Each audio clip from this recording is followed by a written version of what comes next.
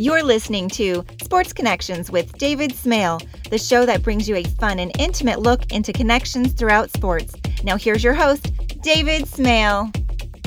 The draft is behind us, and I love the fact that people all over America are rating the various drafts, and the draft ranges or the grade ranges are all over the place. But I think what a lot of people are saying is this was a really good draft.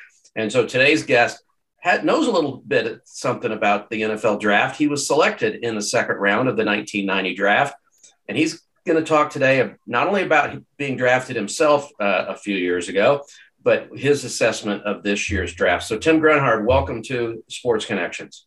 Well, it's great to be on Sports Connections once again with you, David. Love your podcast. You guys do a great job. You have a lot of great guests. So just want to let everybody know, if you have an opportunity, jump on to Sports Connections with David Smale and check out his podcast. And yeah, great draft for the Kansas City Chiefs. I never give an A in the draft because there's just so many unknowns when it comes to college football players. But this is as close as you can get to an A. It's an A minus. The Chiefs were going to concentrate on the defensive side, and they did that, I believe. And I don't have the picks right in front of me. But I believe that they had 3 of 10 only offensive players, and then I think the other 7 were defensive players. They went out and they got themselves a defensive end. They got themselves some secondary help. They got themselves a really tough linebacker. And then to keep Patrick Mahomes happy, they went out and found a wide receiver in Sky Moore. So really a nice draft for the Chiefs. Yeah, I think so too. By the way, I'm not paying you extra for that plug. By the way, you're getting the same thing everybody else gets for being my guest. All right, let's go through pick by pick. And what is that, David? That's not a lot, is it? No, not right now. You get my undying appreciation. How about that? There you go. All right, let's go through pick by pick. And, if you don't have a strong opinion, that's fine. But I'm going to just go through them and you tell me what you think about them. First round pick, Trent McDuffie, cornerback out of Washington. Yeah, really good athlete. Was a track star in high school, and I believe he may even ran a little bit of track in college. I'm not sure, but he ran the 100 and 200 meter. Really athletic. The thing I like about this guy is what some people don't like about him. They talk about his short arms, and they're like, well, because he doesn't have length, it might be an issue in the NFL. Well, I watched him play and watched his film, and one of the things he didn't rely on, David, I think this is really important for everybody out there to understand, is he didn't rely on that length. So he had to use his hips and his leverage, and he had to use his intellect to cover. And he was in, a really good passing conference over there in the Pac-12. So it didn't look like he was ever out of position. I think a lot of times when you bring in a young player that has long arms and length, and they're so used to in college football using their hands and grabbing onto guys, once you do that in the NFL, remember the point of emphasis in the NFL is offense. They want offensive production. So if you're grabbing on people and you're doing that, you're going to get a flag. So one of the good things about what Trent brings is he brings good technique, and he's used to not being able to get out and grab people. So he had to make those adjustments, and I think that's a positive for the Chiefs. When we saw that the Chiefs were trading up, I looked over at my wife, and she was as interested as she always is in sports. But I was giving her my analysis. I said, okay, they're trading up, and Jerome Johnson is still available. They're trading up. Okay, we're going to get that, that really good rush in. And then they selected the defensive back. And I was like, oh, okay. But the more I've heard about it, and even Clark Hunt after the draft talked about the drop off at corner. If they had taken the edge rush, there were plenty of good edge rushers, and the drop off between 21 and 30 was not nearly as great for edge rushers as it was for corner. If they wanted one of their first round graded cornerbacks, they had to go get him. So I think that's why they went ahead and got McDuffie with their first pick. Do you agree with that? Yeah, I do. And, listen, the Chiefs had a lot of picks. There were 12 picks in the draft. I think they worked down to 10, which is a manageable number. Right. I think you and I talked about it last week that there was no way they're going to use all 12 picks. I mean, it's just too much logistics. So, this was a good move to move up and get a kid that a lot of people thought was a top 3 corner. I've seen him as low as 5, as high as 2. So he's a top 5 corner. And anytime you get those kind of guys, that's a positive for their defense. All right. And then later in the first round, and we're not used to the Chiefs having 2 first-round picks, but near the end of the first round, they got George Karlaftis at Purdue. Talk about your assessment of that pick. Well, the Greek Freak, really a nice pick for the Chiefs, a overachiever. Now, a lot of people say that, he didn't flash as much in college. Remember, there's a couple things. Number one, he played at Purdue. There wasn't a lot of defensive stars on that team. You look at Georgia, where there's 5 first-rounders. I mean, Purdue was a long way away from that. So offensive coordinators and offensive line coaches found ways to try to limit him because he was the best player by turning protection or chipping on him or putting a tight end over. So he got plenty of double teams, which, he showed that he could defeat those. And, he was second in pressures in the Big Ten, right behind Hutchinson from Michigan. So he's a guy who knows how to get to the quarterback. The thing I like about this kid, he plays a lot of toughness, plays with physicality. He uses his hands well. And the one thing he does is he finishes plays. If you watch this kid on film, the one thing that he does better than I thought anybody that I've seen is chasing the stuff down from behind. And you can't teach that. A lot of guys say, well, I've heard coaches many times say, hey, you need to finish plays. But either you do or you don't. And this kid does. And that's going to help the Kansas City Chiefs to solidify that defense, especially for a lot of the cutback things the Chiefs had problems with last year. Yeah. And the term that's used a lot today is motor. His motor doesn't stop. Yeah. His motor doesn't stop. And that's the kind of player you need at the defensive end position, especially in the NFL. Because listen, it's not easy to get to the quarterback. There's some really good offensive linemen, and the quarterback gets rid of the ball quickly.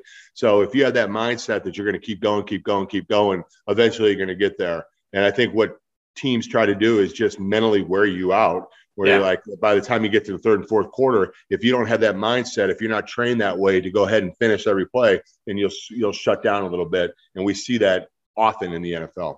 And you talked about that in your book with Marty Schottenheimer telling you guys a 2-yard run in the first quarter is a 4-yard run in the second quarter, is a 6-yard run in the third quarter, and either 8 yards or maybe even a touchdown in the fourth because you're wearing them down. And you got it on the defensive side. The flip side of that is you have to have that motor that keeps you going through 4 quarters. Yeah, that's a great point. And Marty was really big on, focusing, but finishing. And, that was one of the point of emphasis we always had during the year is, hey, listen, like you said, we'll wear him down in the fourth quarter. But this kind of reminds me a little bit of a Neil Smith. Like maybe he's not as athletic as Neil was, right. but Neil was really good at finishing plays. Neil was a guy that he just went 110% all the time. And I talk about it in the book about how Neil and I used to just go at it in practice. He had an intensity, he had a physicality, whether it was practice or a game. Maybe not as athletic as Neil, but same attitude, and that's a plus. And again, obviously I'm the one that helped you write the book, so I know a lot of what's in the book. Chris Zorich, is that a good comparison? Yeah, I think that's a great comparison. Very similar backgrounds, overachievers. Guys that knew that they had to finish every play, that they had to work a little bit harder than everybody else because maybe they didn't have the athleticism. Now, listen, I'm not saying this kid isn't athletic because he is a first-round draft choice in the NFL, but it's all comparable. It's all, apples and oranges. So this kid, I believe, figured that, listen, the only way that I could succeed, especially in a place like Purdue, now I'm not saying Purdue's a bad football team, but they're just not a powerhouse, that, they knew that people were going to try to limit what he could do. And he was able to get through that, and that's all attitude. Yeah. All right. The next pick, one of my favorites, not my favorite, but certainly one of them, wide receiver Sky Moore out of Western Michigan. Interesting thing about him, he was projected when people were looking at the Chiefs with back-to-back 29 and 30, and obviously they traded up from 29 and 30. They said edge rusher, cornerback, and wide receiver. They're going to get 2 of the 3. And when people said wide receiver, thinking who might be available, Sky Moore was the name most often mentioned. And yet they got him in the middle of the second round, and not even with the pick that they had. They traded down 4 spots, got a 5th round pick, which we'll talk about in a minute, and still got Sky Moore. So your assessment of that pick? Yeah, no, I thought it was brilliant by Brett Veach that He was able to do that. I didn't see that coming. I thought they were going to take Pickens at that pick, the kid from Georgia, but they must have seen something in Sky Moore they liked. Listen, he's got a little bit of that Tyreek Hill in him. He's small, he's fast, he has really good, we call it pluckability, where he can get to the point of the ball. He catches the ball with his hands, not his body. And he's a good route runner. So, he's going to fit in well. I was just taking a look at you. If you think about it, you got Mecole Hardman, you got Juju Smith-Schuster, you have Marquise Valdez-Scantling, and now you have Sky Moore. And then don't forget about Josh Gordon. I think that's a pretty good wide receiver group for Patrick Mahomes. One of the things I thought last year is that Patrick Mahomes kind of relied too much on Tyreek Hill. Yeah. And then if Tyreek wasn't open, then he looked for Travis Kelce. I think with this group, you're going to see a little bit more diversity in the passing game. I think you're going to see a little bit more route running combinations, which I think Patrick Mahomes will be really good at. He's a really smart football player, and he likes to be able to kind of scheme out what's going on, and these receivers help him. And Sky Moore will do that. One of the things, if you watch him, when he gets into his cut, and if you're watching this, and obviously you're into football and you're into videos and you're into that, go watch his video and watch how he sinks his hips on a break. Too many times you see young wide receivers starting to raise their body up, which A, slows them down, and B, gives a bigger target for the defensive players. One of the things that Sky does a really good job of, when he's getting into his break, his feet get fast and his hips get low. Mm-hmm. And when you have a guy do things like that, then you have a guy that really understands the logistics of how to get open in a football game. And space is such a premium in the NFL. This kid will create some of those. And we're not saying he is Tyreek Hill. I mean, there's no other Tyreek Hill. If there were, Miami wouldn't have traded all those picks to get the Tyreek Hill. But he's got Tyreek Hill type moves. He's a little bigger than Tyreek. He's not as fast, but nobody is. But he has a lot of those similarities. And I was thinking George Pickens too, but Pickens would have reminded us more of Juju Smith-Schuster. I can't say that fast. And Valdez-Scantling. Sky Moore gives him something else. And don't forget, they've got a pretty decent tight end, if I remember correctly. Patrick's going to be pretty happy with the guys he can throw to. Absolutely. No, I think that this offense got better this weekend. Yeah. Okay. The next pick in the second round, Brian Cook, a safety out of Cincinnati. Yeah, I remember watching this kid play against Notre Dame when Cincinnati beat Notre Dame at home. This kid was a ball hawk. He was all over the field. And the one thing I really like about this kid is he's a converted corner. Yeah. So he knows how to cover. He has the ability to, if he needs to, walk up into the slot as a safety, or if one of the things that the teams are liking to do now is taking a safety and putting them over the top of a tight end, that he's got the size and he has the ability to cover a tight end. So I think it's great. I think this is a good fit. Tyrann Mathieu is gone. Yeah, they went out and got Jalen Reed, and they have Thornhill. But remember last year, Dan Sorensen is gone now. So I think this is an upgrade on Dan Sorensen. I always liked Dan. Listen, I think he was kind of a whipping boy for Chiefs fans because, at times he was put in a bad position. Yeah. But I will say that this kid is probably a little bit more athletic than he is. If he can come up and lay the thump like Dan did at certain times, then this is a great pick for the Chiefs. Sometimes you worry about guys that are converted corners going to safeties because now they have to tackle more in their last line of defense. But this kid showed that he can do that in college, and I think he has an opportunity to do it here. All right, next pick. They had two in each, the first, second, third, and fourth round. They traded one of their third-round picks to be able to move up to 21 to get McDuffie. The other pick in the third round, Leo Chenal, I think it's pronounced, from Wisconsin. This is my favorite pick in the draft for the Chiefs. Yeah, you know what? He's a prototypical Sam/Mike linebacker, a guy that you put over the tight end and jam him up at the point of attack.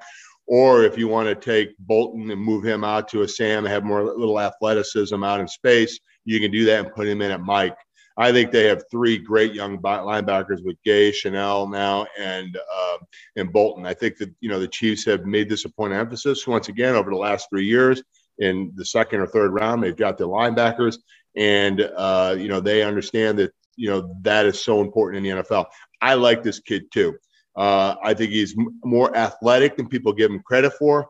But the one thing he does is he brings some thump.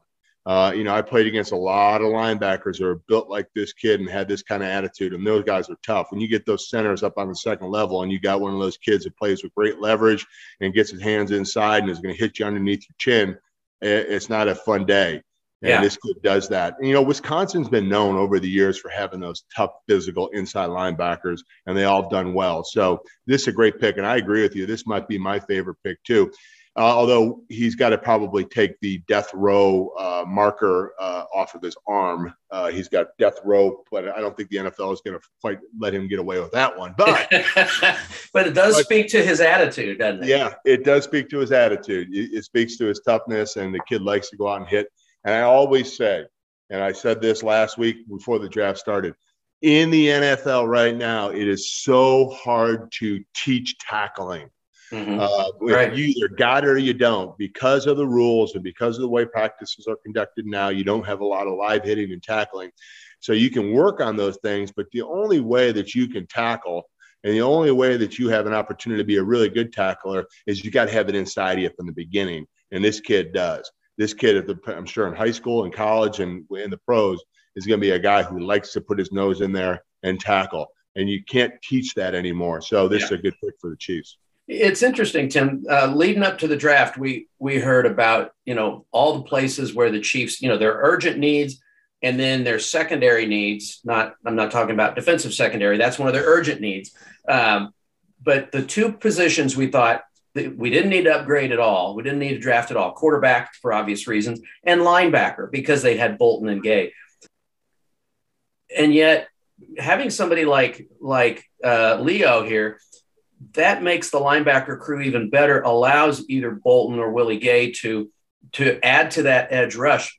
Somebody like that can help the edge rush, can help the pass rush, because he has the athleticism. He has the ability to play the middle. Now you got three linebackers who are they're different, but they have similarities in the fact that they are athletic and they like to hit. Yeah, it's interesting. I talked about it in right after the Chiefs loss against Cincinnati, and they brought in a new defensive line coach who is really a big 3-4 guy. And I said, hey, listen, I'm not saying the Chiefs are doing this. I don't have any inside information, but where there's smoke, there's fire. And right now the Chiefs have really good linebackers. Maybe they don't have as much depth as a defensive line. So that could be a possibility where all of a sudden now you have a guy like Gay or a guy like Bolton standing up on the edge on a 34 and coming off and getting your 4 weak and four strong pressures. I'm not saying they're going to do that, but they have the possibility of doing that. The Chiefs are going to make some moves this offseason. They're changing up a little bit of culture, whether that's bringing young guys in on the defensive side and putting in a new defense, or we'll do a little bit of a different attitude, whether they're going to play more coverage with their athletes or they're going to bring more pressure with their athletes. I don't know. And then the other thing, we'll talk about it here in a couple picks, I think they're going to move some guys around in the offensive line too. Thanks for previewing that one, because I was going to get to that in a couple of picks. When people think about pass rush in Chiefs history, the first name that comes to mind is your old teammate, Derek Thomas. Derek Thomas was not a defensive end. He was an outside linebacker. Having an outside linebacker who can rush, and I think either of the two guys who were there before, Willie Gay and Nick Bolton, have that ability. And so now if you've got three athletic linebackers who all have the ability to increase the pass rush, that helps the defensive line where there's still maybe some, obviously Frank Clark did not have a great year last year. But if you've got other guys who are helping him and he's only single teamed, that helps him as well. Yeah, absolutely. And, I do think that you're right. If you look at probably the most dynamic defensive player in the NFL this year was a rookie from last year, and that Micah Parsons from the Cowboys.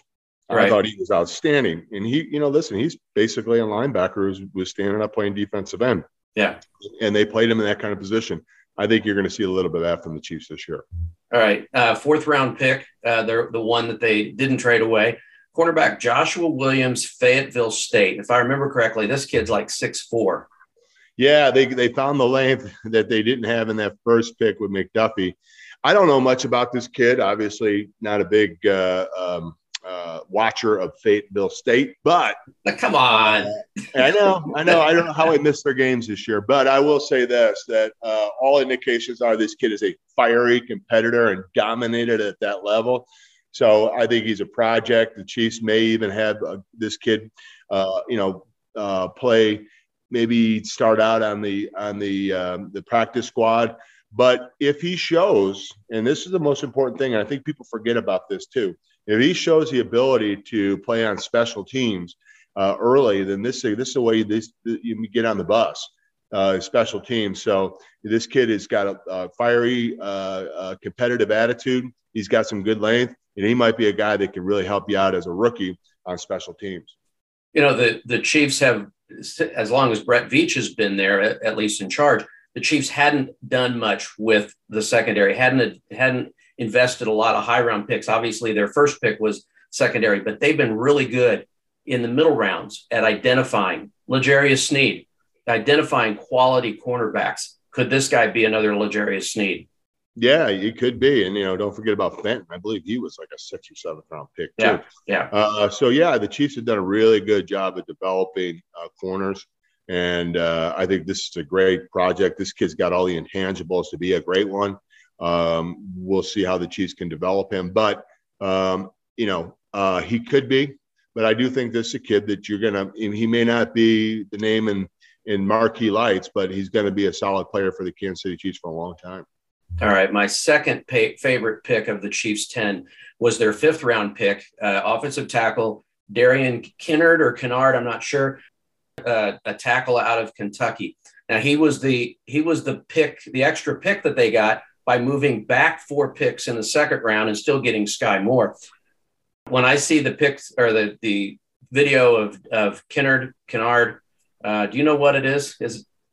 Sounds good to me, David. Okay. When I see the videos of Darian, I immediately think Trey Smith because, he was first team All-American and he has a chip on his shoulder, really thought he should have gone higher. And here he is picked in the 5th round and he's massive. And I think this is what you were referring to. Yeah, he's projected as a tackle, or he's played tackle, but take him, put him at guard, and move Trey Smith to the outside. Now your offensive line is set. Yeah, now you're talking. And listen, I've been catching a lot of flack on Twitter for people saying, why is Grunhard keep saying move Trey Smith out? I think Trey Smith is a prototypical right tackle. He's got the size, he's got the attitude, he's got the toughness.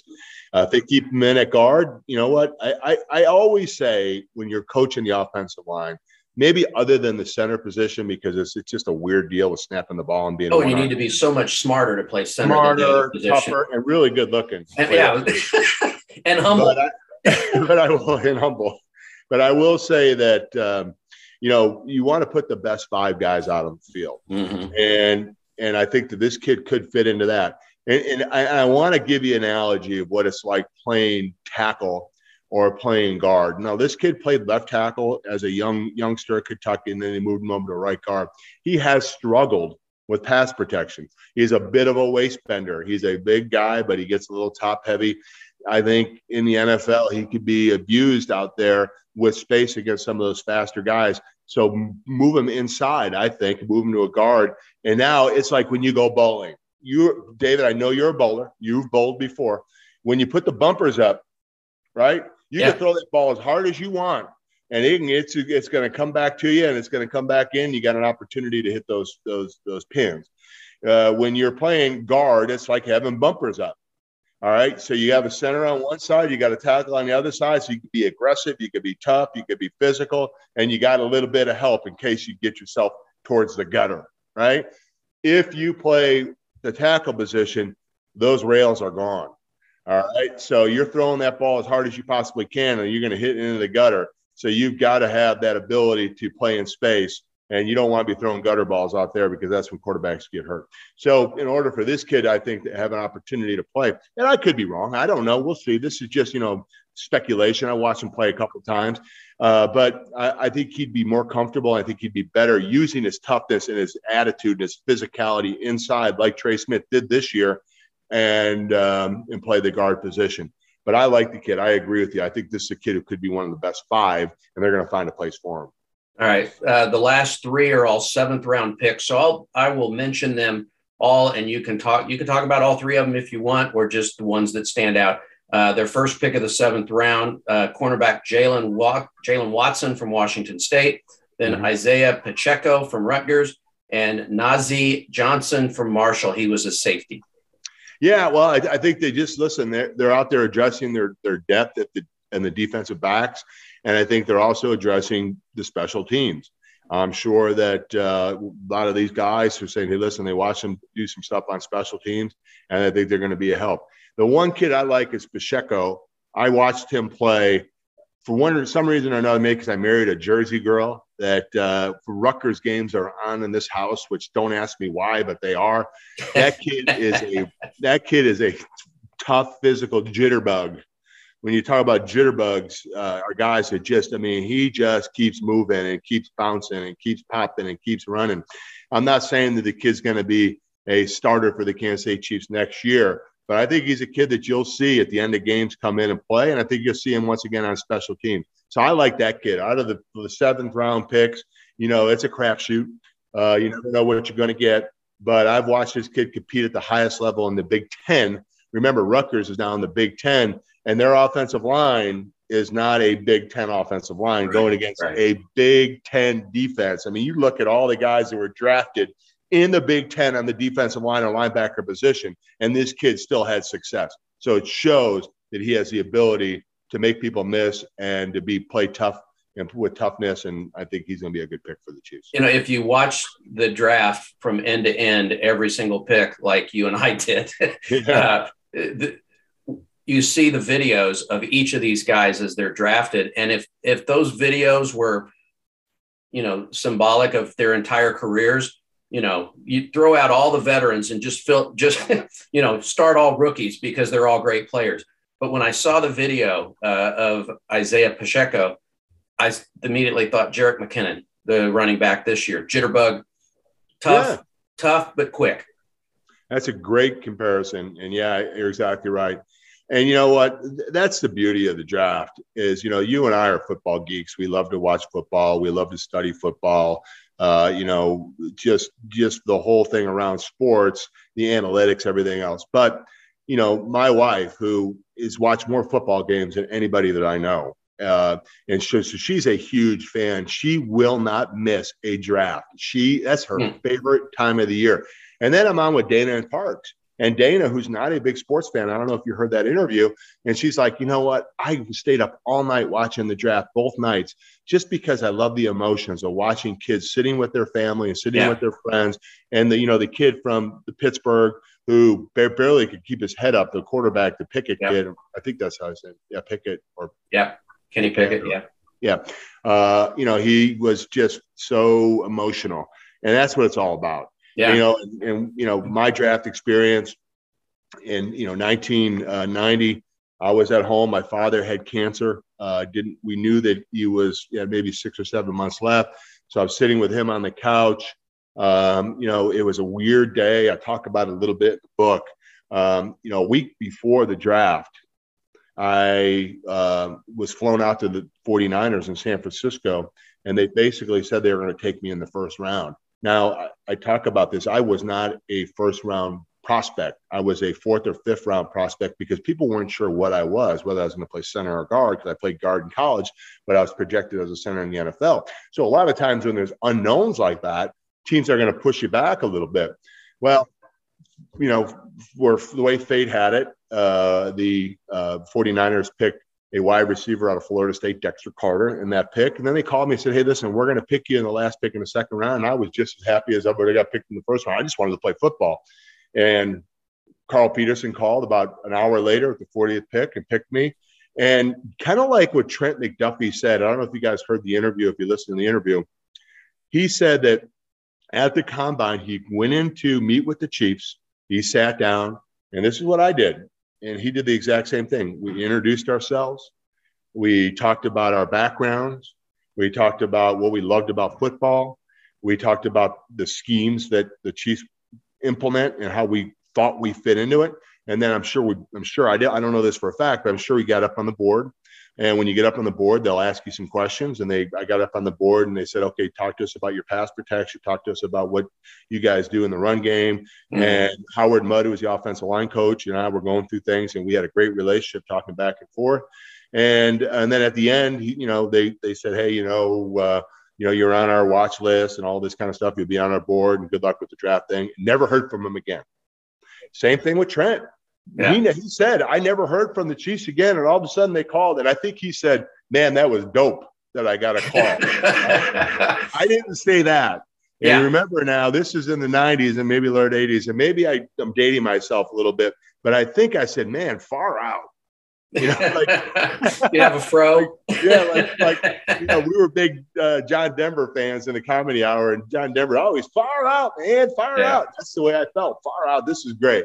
So 2 different generations, 2 different guys, 2 different backgrounds, but basically the same kind of reaction. You never know what's going to happen. So just come out, stay the course, keep working, and hopefully good things happen. All right, going back, and we'll get to some other recollections you have of your draft experience. One other thing about this group of picks, one of the things that's true, I'm sure is still true in training camp, is the rookies all have to get up and sing their fight song.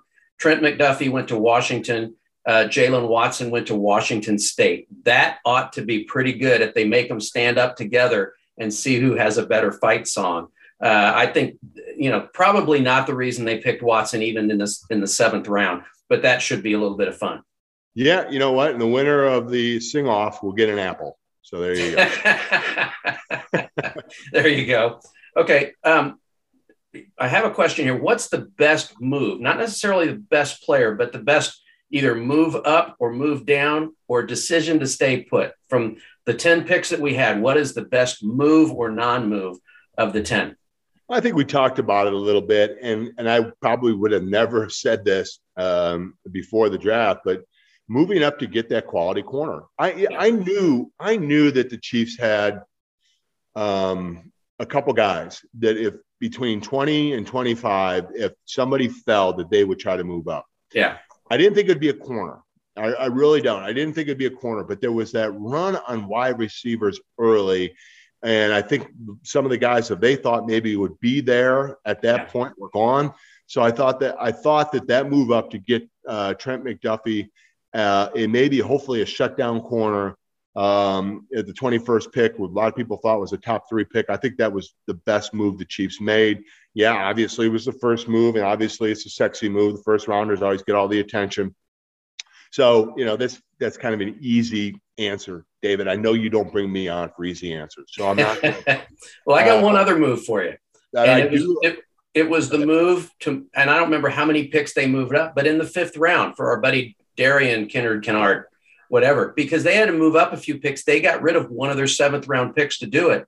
But to me, it's the same thing. And we've already referred to him or compared him to Trey Smith. They saw something in him that, okay, maybe somebody else is going to notice this. They moved up a few picks to get him. I think that's the best move up. But I mean, certainly the McDuffie move was a good one as well. Yeah. I mean, I like it. I don't know how he's going to fit in right away. I think I'm talking about Kennard. He's got the attitude, he's got the toughness, but are they going to play him at right tackle? Are they going to play him at right guard? Do they feel, is Niang going to be a guy that's going to be healthy? Wiley, is he a kid that they want to keep a veteran guy in? So there's some question marks about what exactly they're going to do with him. But I agree with you. I like that move. And I thought that the Chiefs drafted with their team scheme in mind. One of the things that you do as a new coach is you go in to a program, whether it's high school, college, or pro, and you have to fit your X's and O's to your Jimmies and Joes. Yeah. Right. That's what a coach does, because you have all those guys and you can't make all those guys conform to what you do, because, that's just not logical. Yeah. But when you're in the draft, you can find the Jimmies and Joes that fit your X's and O's. And I thought the Chiefs did a good job of finding those guys that fit the schemes that they want to do. They want to do certain things at linebacker. In the last 3 years, they found guys who could do that. They want to do certain things in the secondary, and they've been finding guys that can do that. Remember, everybody always says the Chiefs have got to get more pressure on the quarterback. Those defensive ends got to get more pressure. Well, you can't get pressure if guys are running open. So the defensive backs and the defensive line is a symbiotic relationship between the two that one affects the other. And, so I think that this is going to help the pass rush by drafting good defensive backs. To me, the overriding theme of this, two themes of this whole class, toughness and quickness. Yeah, no, I agree. I think toughness and I think you can add one more, competitiveness. Yeah. I think this is a very competitive group, and you've got to be competitive in this day and age in the NFL. Really, back even when I was playing, even before. I mean, you got to be competitive, and you got to have confidence, and you got to have that grit. But I will tell you this: there's so many great athletes and so much athleticism, so much toughness in the NFL right now that if you're not competitive and you are a guy that will maybe rest on your laurels or failure doesn't really affect you, you're not in this league for a long time anymore. I mean, you've got to have that competitive edge to you. And I think all these guys do. I want to talk to you about when you were drafted. And obviously this is from the book, but the day after the draft, I mean, they flew you down and then you were going to meet with the red coaters, the Chiefs, high-level supporters or something. And before you met with them, they picked you up at the hotel. They brought you over, and Carl met you at wherever you got dropped off. And you walked around the stadium.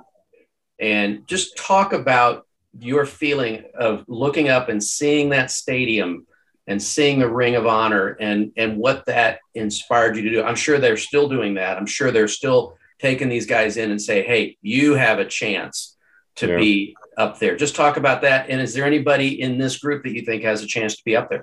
Well, first of all, I want to congratulate Kimball Anders, who will be the next Ring of Fame Hall of Famer for the Kansas City Chiefs. Played with Kimball for many years, a great guy. And you're exactly right. When they brought me in, I was by myself. Now they bring in basically the whole first 2 days class. So they were in Saturday, and they come in and they get a tour and they get to meet the coaches and they get to go out and eat barbecue and go hang out. Well, I talk about it in the book also that I'm flying into Kansas City, and I've never been to Kansas City. I knew nothing about Kansas City. In fact, my wife and I, when I was drafted by the Kansas City Chiefs, I asked her, is Kansas City in Kansas or Missouri? I said, I have no idea. And I, David, I'm still not quite sure, I mean, yes. So when I was flying in, I talk about it, flying in on Midway Airlines, right? Back in the day out of Midway Airport in Chicago, right by my high school, get in a plane. Man, I could count on one hand how many planes I was on before this trip. I get on a plane, I'm flying into Kansas City, and we're coming down on final approach. And I look down, and there's these farm fields with these cows, and it feels like we're landing in a farm field. There's like cows on the runway. I was like, where the hell am I? And then I looked out the window off to the south, and I saw the big shoulders of Kansas City. I saw the big buildings and the skyline and the river, and I thought, this is perfect for me. I said, it's got this big kind of city feel, but yet it's got the country. And I said, man, this could be my home forever. And it was. So when I got in, I got picked up. I went over to the stadium, and Carl Peterson met me at the door, and he said, hey, let's go take a walk around the stadium. And I walked in the stadium, and I played in a lot of big stadiums. I played in Michigan, and I played at Penn State, and obviously played at Notre Dame and other places, and the Orange Bowl in Miami a couple of different times. But this stadium it reminded me a little bit, David, and I know you're a big baseball guy too. And one of the things they always talk about with young baseball players is the three decks, or, all of a sudden now you're playing in the triple, decks. And, it's a different experience. It's a different feel. And I walked in, the stadium felt so big. It felt so foreign to me. And then I looked around, I saw all these names on the ring. And, I said, Carl, I said, who are those guys? I said, those are our Hall of Famer and Ring of Famers. And he said, someday that's what you should aspire to do, is be on that Ring of Fame. And I would tell you that every time played 169 games for the Kansas City Chiefs, started 120 in a row. So I'm not very good at math, but 90 so of those games were in Arrowhead Stadium. And I could tell you every time I walked in, I did the same thing. I walked to my little corner where I stretched, put my helmet down on the end line, where the end line and the goal line meet. And I looked up at those names and I said, those are the guys I need to play like today. And that was my mentor. That was my goal. And that was what I tried to do. And it started the very first day I walked into that stadium with Carl Peterson. And then it came full circle in November when I got my name up on the Ring of Fame. And now when kids walk into that stadium, they'll see Tim Grunhart, which makes me feel great because that was my goal. My goal was never to be in the NFL Hall of Fame. It really wasn't. My goal was to make an impression and to be a part of this organization and be in their Hall of Fame. And I was able to do that. Tim, that is one of my favorite stories in the book. One of my other favorite stories is and I've got a bunch, but is the story you told about Dan Saleaumua. And interestingly, Dan Saleaumua was our guest on the podcast on Monday of this week. And just tell us about your buddy, your brother-in-law, Dan Saleaumua. I'm sure that Dan cracked up when you said that to him. But yeah, so the very first practice, mini camp, Mike Webster, who was my real mentor, was the guy that taught me how to play center and took me under his wing. He said, listen, the one thing you're going to do every play is you're going to run to the line of scrimmage, never walk to the line of scrimmage. He said, I've been doing this for, I think it was 100 years he played football. I don't know exactly what. But he said, every time I ran to the line of scrimmage. So I started doing that in minicamp, and Dan Saleaumua was looking at me with these like head cocked and said, what's with this guy? So we had some battles in training camp and mini camp, and then training camp came around, and boy, we had some really epic battles. So finally one day he sat there, we were sitting in a locker, he said, listen, he had this kind of Samoan California accent. He said, listen, bro, he said, we got to do this for a long time against each other. He said, you make me look good, I'll make you look good. We both make the team. And I'm like, okay, well, I said, I don't know how to do that, but, listen, he goes, well, at certain times when the play and you're doing scout team and I'm on defense, you just kind of let me know where the play's going, and then I won't make you look bad, but I'll make the play and I'll look good. And then and I was like, okay. And he said, you're my brother-in-law now. You my brother-in-law, which is what they call guys, and you'll hear it many times in coaching. No brother-in-law out there, because guys take care of the other guy to make them look good, and coaches hate that. Well, so that became our little stick. For the 5 or 6 years we played together, we'd go up to the line of scrimmage and say, hey, brother-in-law, what's up? So fast forward to later on in my career, I'm doing radio, and I had Dan Saleaumua on the radio, Doug Franz and I, Doug was down in Arizona doing radio up until this year. So I said, I'm bringing my brother-in-law, Dan Saleaumua, on.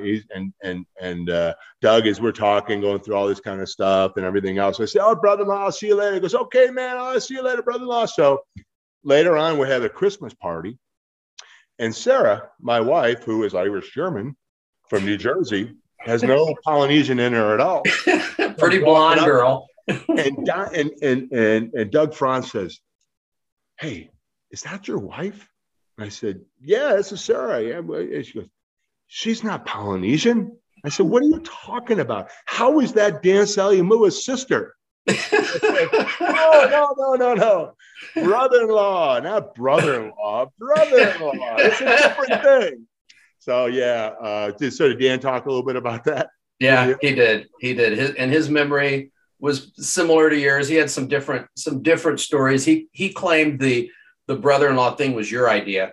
Yeah, no, we had some fun with that. Yeah. But just talking about your book, it's obviously called View from the Center, and talks about the rebirth of the Chiefs kingdom. When Carl and Marty took over the year before you got there, it was a ghost town, Arrowhead Stadium. Nobody wanted to go. And then they basically built up what's now known as Chiefs Kingdom by making sure everybody, players, coaches, whoever, even Carl himself, got out and met the community, met the community where they were, and it almost became a college-like atmosphere where people would go to the game because they knew that guy. Oh, and I'll root for the other guy wearing the same color shirt.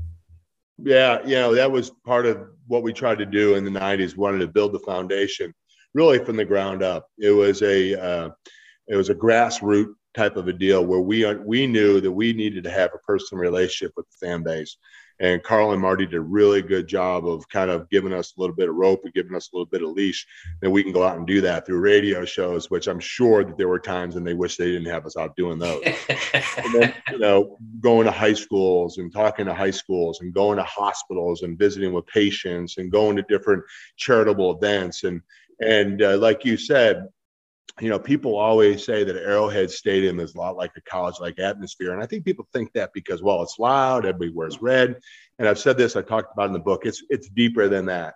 There is a personal relationship that was built between the players and the fans that they got to know us. And they had a personal relationship with us. And, when I was doing shows at the Levee or I was going out and doing different things, it was like sitting at the dinner table and talking football, and they got to know me, I got to know them. So when they went to the game, they felt like they had ownership over the guys because they were part of the family. And that's what we wanted. And that's why it worked out so well here in Kansas City. I think the Chiefs fans are some of the best Chiefs fans. And that's one of the reasons why I wrote the book. I wanted to give people an understanding of what we were trying to do in the 90s. It was, we wanted to win football games, and we wanted to win Super Bowls, but we really wanted to win over the fans.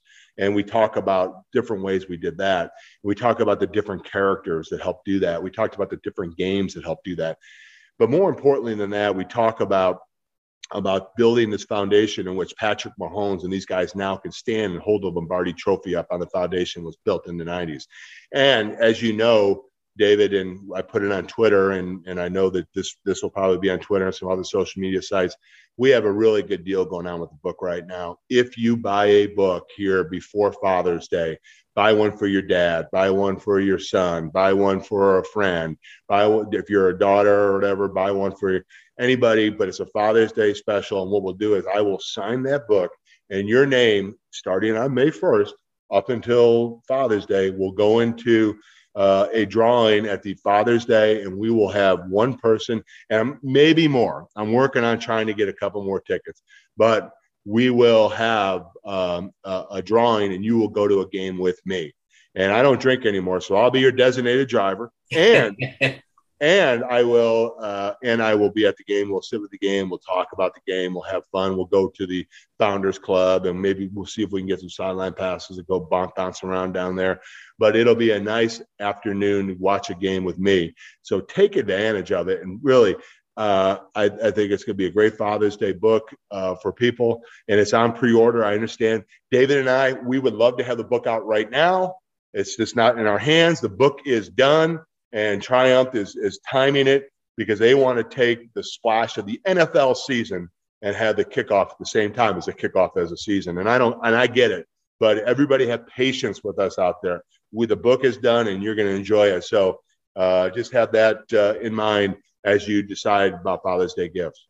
All right. Well, Tim, we could do this all day for several days, but we both have things to do. We have done that, David. That's why we wrote a book. That's true. But it's always good to catch up with you, my friend, and just tell people where to get the book. Yeah, go to timgrunhard, all one word.com, and you click on that, and there's a great website in there that you can click on and go ahead and order it. And remember, it's on pre-order. You can get it on some different other sites if you Google it, but we suggest if you want to get involved with the Father's Day special, go to timgrunhard.com and click on, and your name will automatically be put into the Father's Day drawing to go to a football game with me. And we'll pick a game mutually decided upon to go to. And I promise you, it'll be a fun experience for you, and we'll have a good time. And you'll also get a book that you'll enjoy reading. And I've let a couple different people read it, David. I probably shouldn't have told you this, but everybody who's read it loves it. They said it's a fast read. In fact, some people that don't read a lot of books read it really in like 2 days. They couldn't put it down. So that makes me feel good, David. And you did a great job too. And you really put together an awesome book here. So thanks for all your help too. Well, my pleasure. As you know, my mom is my best proofreader. She's 89, still sharp as a tack. And she wants to meet you because she wants to see if you are really like you sound in the interviews. So we'll get that set up. But Tim, good to catch up with you, and thanks very much. Hey, no problem. Anytime you need me on Sports Connections, love being on here with you guys. And make sure you follow our good buddy David Smale on Sports Connections, and his podcast does a great job. A lot of great guests, even though I get half of them for him. But I digress. Thanks for listening to Sports Connections with David Smale. Make sure to subscribe, follow, and rate the show from your favorite podcast platform. You can learn more about David Smale and his work by visiting davidsmalebooks.com. Don't forget to join us weekly for new episodes. Until next time.